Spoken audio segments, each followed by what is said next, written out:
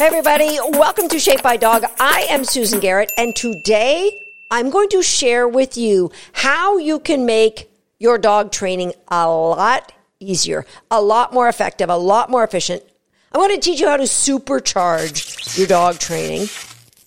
And it's going to be the same regardless of where you are in your dog training journey. If you're a professional like me, if you're a competitor in sports, something special for those of you who compete in the sport of obedience, it doesn't matter if you're brand new or if you don't even have a dog, you're just waiting.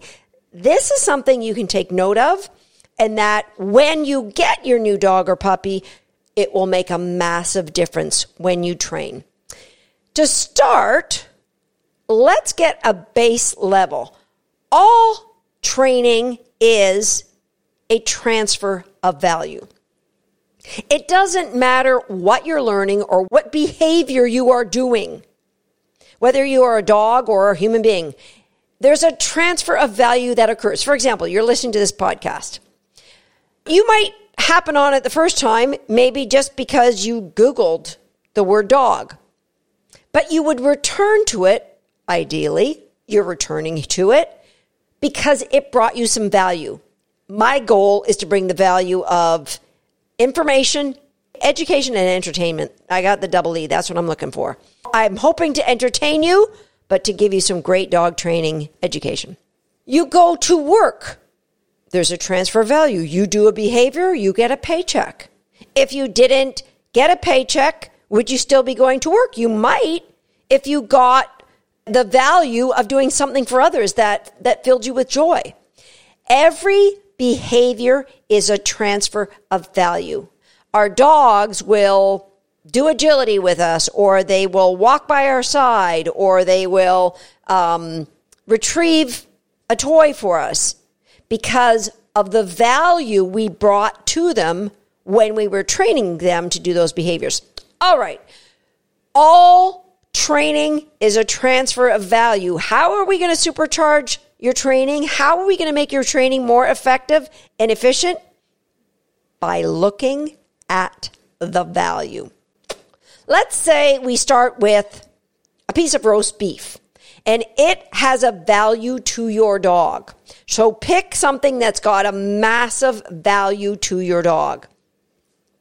The dog says, this is I love that. Now, we need to take that value and transfer it into the behavior.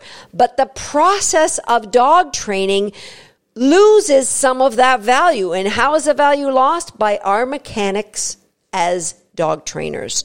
And so all that we have to do is improve our understanding of how to improve our mechanics in order to maintain the value. If roast beef is a value of 10 to your dog, we want to transfer that 10 and get a value of 10 at the end of the behavior that we're training, regardless if it is sit down, chase a toy, keep your feet off my guests, don't beg at the table, don't bark when you're alone. Whatever the behavior is, we want the transfer. We don't want to lose the value by when we're training. That transfer of value, our training is most efficient and effective if we can hold that 10 value for the roast beef all the way through. That's the difference between a professional like me, somebody who has excelled at the highest level of dog sport and had success because my transfer of value is more effective and efficient. I'm going to help you get yours there right now. There's 4 things. First of all, I'm going to share with you my mentor, Bob Bailey. He has this great mantra, and it is that reinforcement is a process. It's not an event. Meaning when your dog sits and you say, good boy, here's a cookie, the reinforcement isn't the cookie getting to the dog's mouth. There is a reinforcement process. And if you understand it and you start respecting it, that process is how we get the transfer of value from the roast beef of 10 to stay and not lose any value, not go down on the way to getting into the behavior. Why do we want to keep it that way? Because if your dog loves roast beef and we can transfer that love for roast beef into something like lying down when I say, your dog's going to lie down fast and they're going to lie down excited. They're going to do it every single time. That's how you know you've got a great transfer of value. And so let's look at training itself. First, we're just evaluating the responses that our dogs get, our dogs offering, our dogs are doing. And then we see the one we like. Let's pick the down since we were talking about that. You have to know what is the criteria of a down. What makes it a down? Is it when the dogs, you could say, well, the dog's no longer in a stand or a sit. All right, so their stomach's on the ground, but their elbows are off because they're excited. Is that a down? Let me think about that. You shouldn't have to think about it. You know your criteria because you can't train it if you don't know it. Know what your criteria is before you get into that. Now your training is evaluating what your dog is doing until you see what it is that you want to reward. Now let's say your dog understands the down and you want to reward, faster downs or whatever.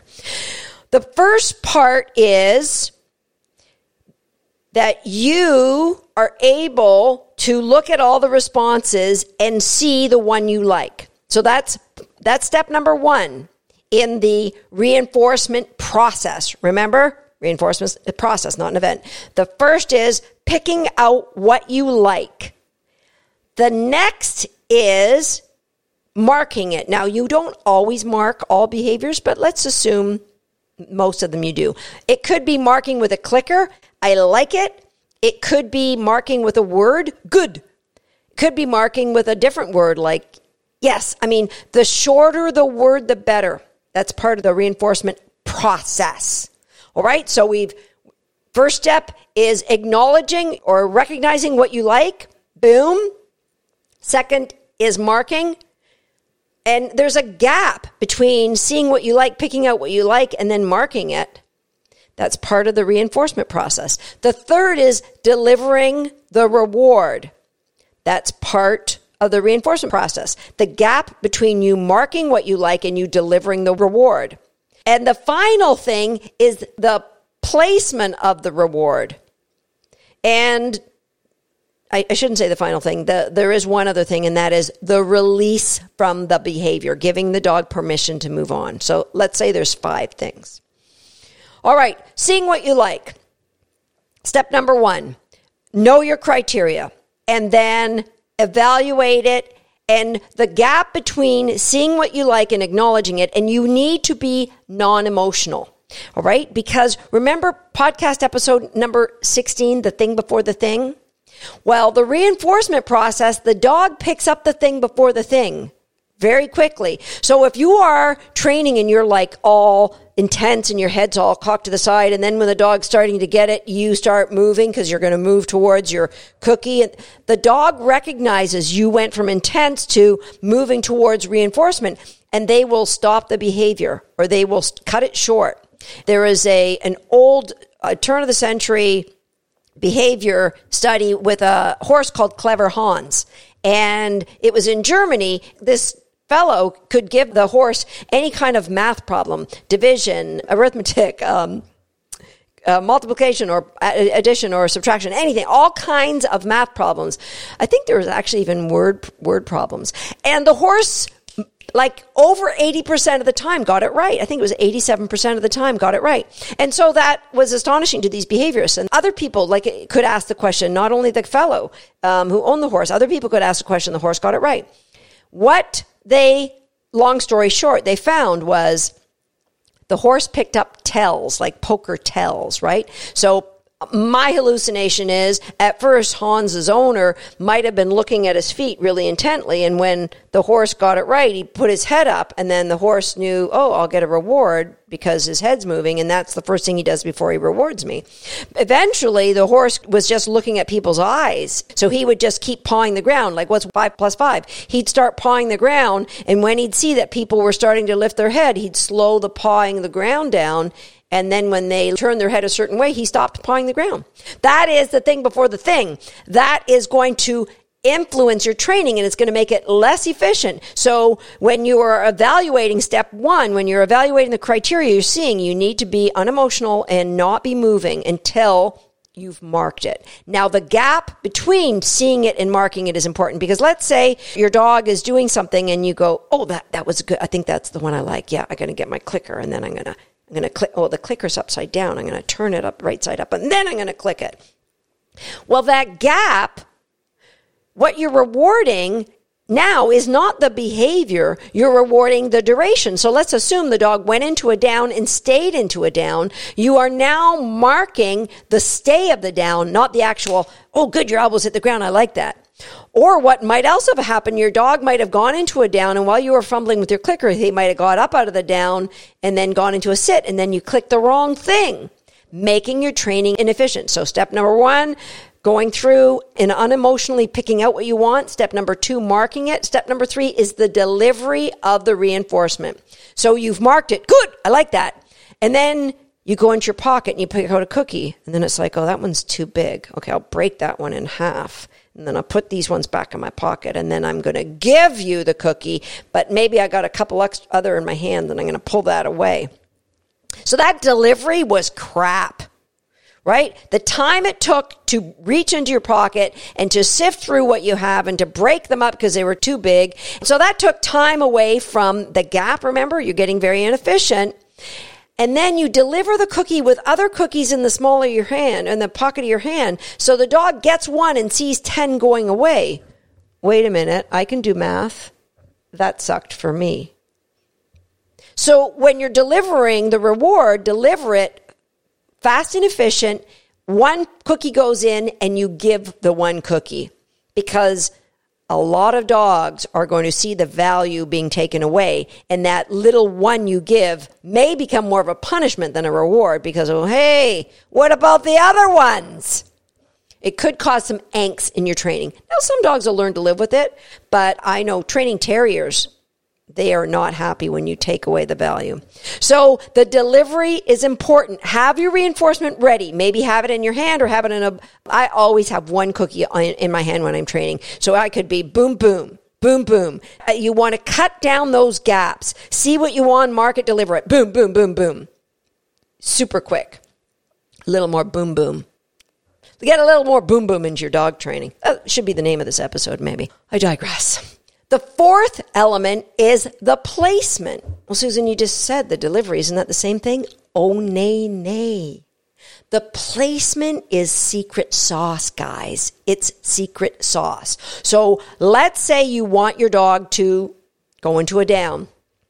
You mark it. You say, good. You go to deliver it really quickly. And as you deliver it, your dog kind of comes up to reach you. I'm just going to meet you. So I'm going to help facilitate you giving me that cookie by meeting you part way. And then they take the cookie and they go right back into the down. You actually have rewarded them for breaking criteria. So the placement of the reinforcement needs to contribute to your goal, whatever your goal is. So for you obedience people out there, a lot of people in obedience, we have a retrieve, and the dog has to retrieve something very specific. It's like a piece of wood or plastic dowel with bells on the end. It's called a dumbbell. And so the dog retrieves it. They get rewarded when it comes out of their mouth. So a lot of dogs don't want to hold it. Now, when I train my dogs to do this, I actually deliver the cookies to them while they're holding it. They actually get cookies in their mouth, and then I take it out. That's a process all on its own, not really in the scope of this podcast. But my point is, the placement of the reinforcement, does it contribute to your ultimate goal? My ultimate goal is to have my dog hold the dumbbell. I will reward him with his mouth still holding the dumbbell. When you're training in dog agility, you want your dog to stay on the seesaw. Are you rewarding the dog when they are on the seesaw? Or are you saying, oh, good boy, and he walks towards you and gets his cookie walking towards you? Does the placement of the reinforcement contribute to your ultimate goal? Super important. The other part of placement of reinforcement, number one, does it contribute to your goal? Number two, is it the same proximity to you?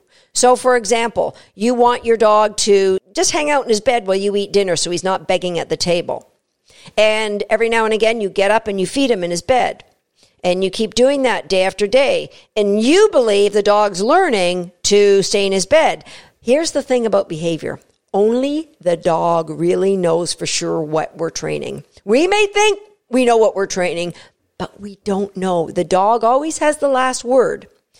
So maybe in the dog's mind, it's all about staying close to you to get cookies. And if the table gets too far away, the dog's going to start moving closer. What could you do? If, for example, I wanted to teach my dog to run in a straight line away from me, I wouldn't call him back to me to reward him. I'd either use a remote feeder out there, or I would throw a toy to reward him for running out in a straight line. The placement of the reinforcement is important, and the proximity to you. What does that look like? If you want a dog to learn to not bark when you leave the room, then you can't keep going back to the room to feed them. Either have somebody else go back to the room to feed them or invest in a remote feeder. All right? So you've got to know those things. Be able to see what you want, to evaluate quickly, make the decision. And the moment you see what you want and you've made that decision, you've got to be able to get in there and reinforce or mark the behavior, if that's what you're doing. Mark the behavior and then deliver the reinforcement fast and effectively. And when you deliver the reinforcement, then consider what is the placement of the reinforcement and how does that contribute to my end goal and the end proximity away from me. And finally, you're going to give your release while the dog is still holding the position you rewarded. That is like supercharging the supercharge. Remember, I talked about the power of permissions here right on Shaped by Dog. In that episode, I said our words, our releases are as reinforcing, and to some dogs, more reinforcing than the cookies we are using in our dog training. And so the final piece to this transfer of value in maintaining that high value of your food or your toys, if you're using toys, maintaining that value, the final piece is making sure that the dog is maintaining the criteria you've established when you deliver the release word. And of course, you are always giving a release word. So you're not going to tell your dog down and then go to work, because then you're going to confuse your dog. Always, if we give our dogs a positional cue, sit, down, stand, or in agility, doing a target and stopping at the bottom of something or waiting at a start line, whatever we do, anything that requires a dog to hold a control position must always be followed up with a release word. And in what I'm suggesting is make sure the dog is maintaining criteria before you give that release word. So if you want your dog to sit and he starts leaning forward and it turns into like his butt just starts lifting off the ground a little bit and a little bit and a little bit, you actually, if you gave a release word when the dog was doing that, you would be releasing them for what? That's right. I heard you say that while you're driving in your car. You would be releasing the dog for breaking your criteria of keeping your butt on the ground. Now, I hope this wasn't too overwhelming for those of you who are just getting ready to get a new dog. It's super easy to be as successful in these foundational behaviors as any one of us professional dog trainers. All that you need to do is recognize the value of the food or the toy that you're using, and are you maintaining that value and ideally supercharging your training by being mindful of those 5 points. See what you're going to reward, mark it, deliver it, placement of reinforcement, and give a release.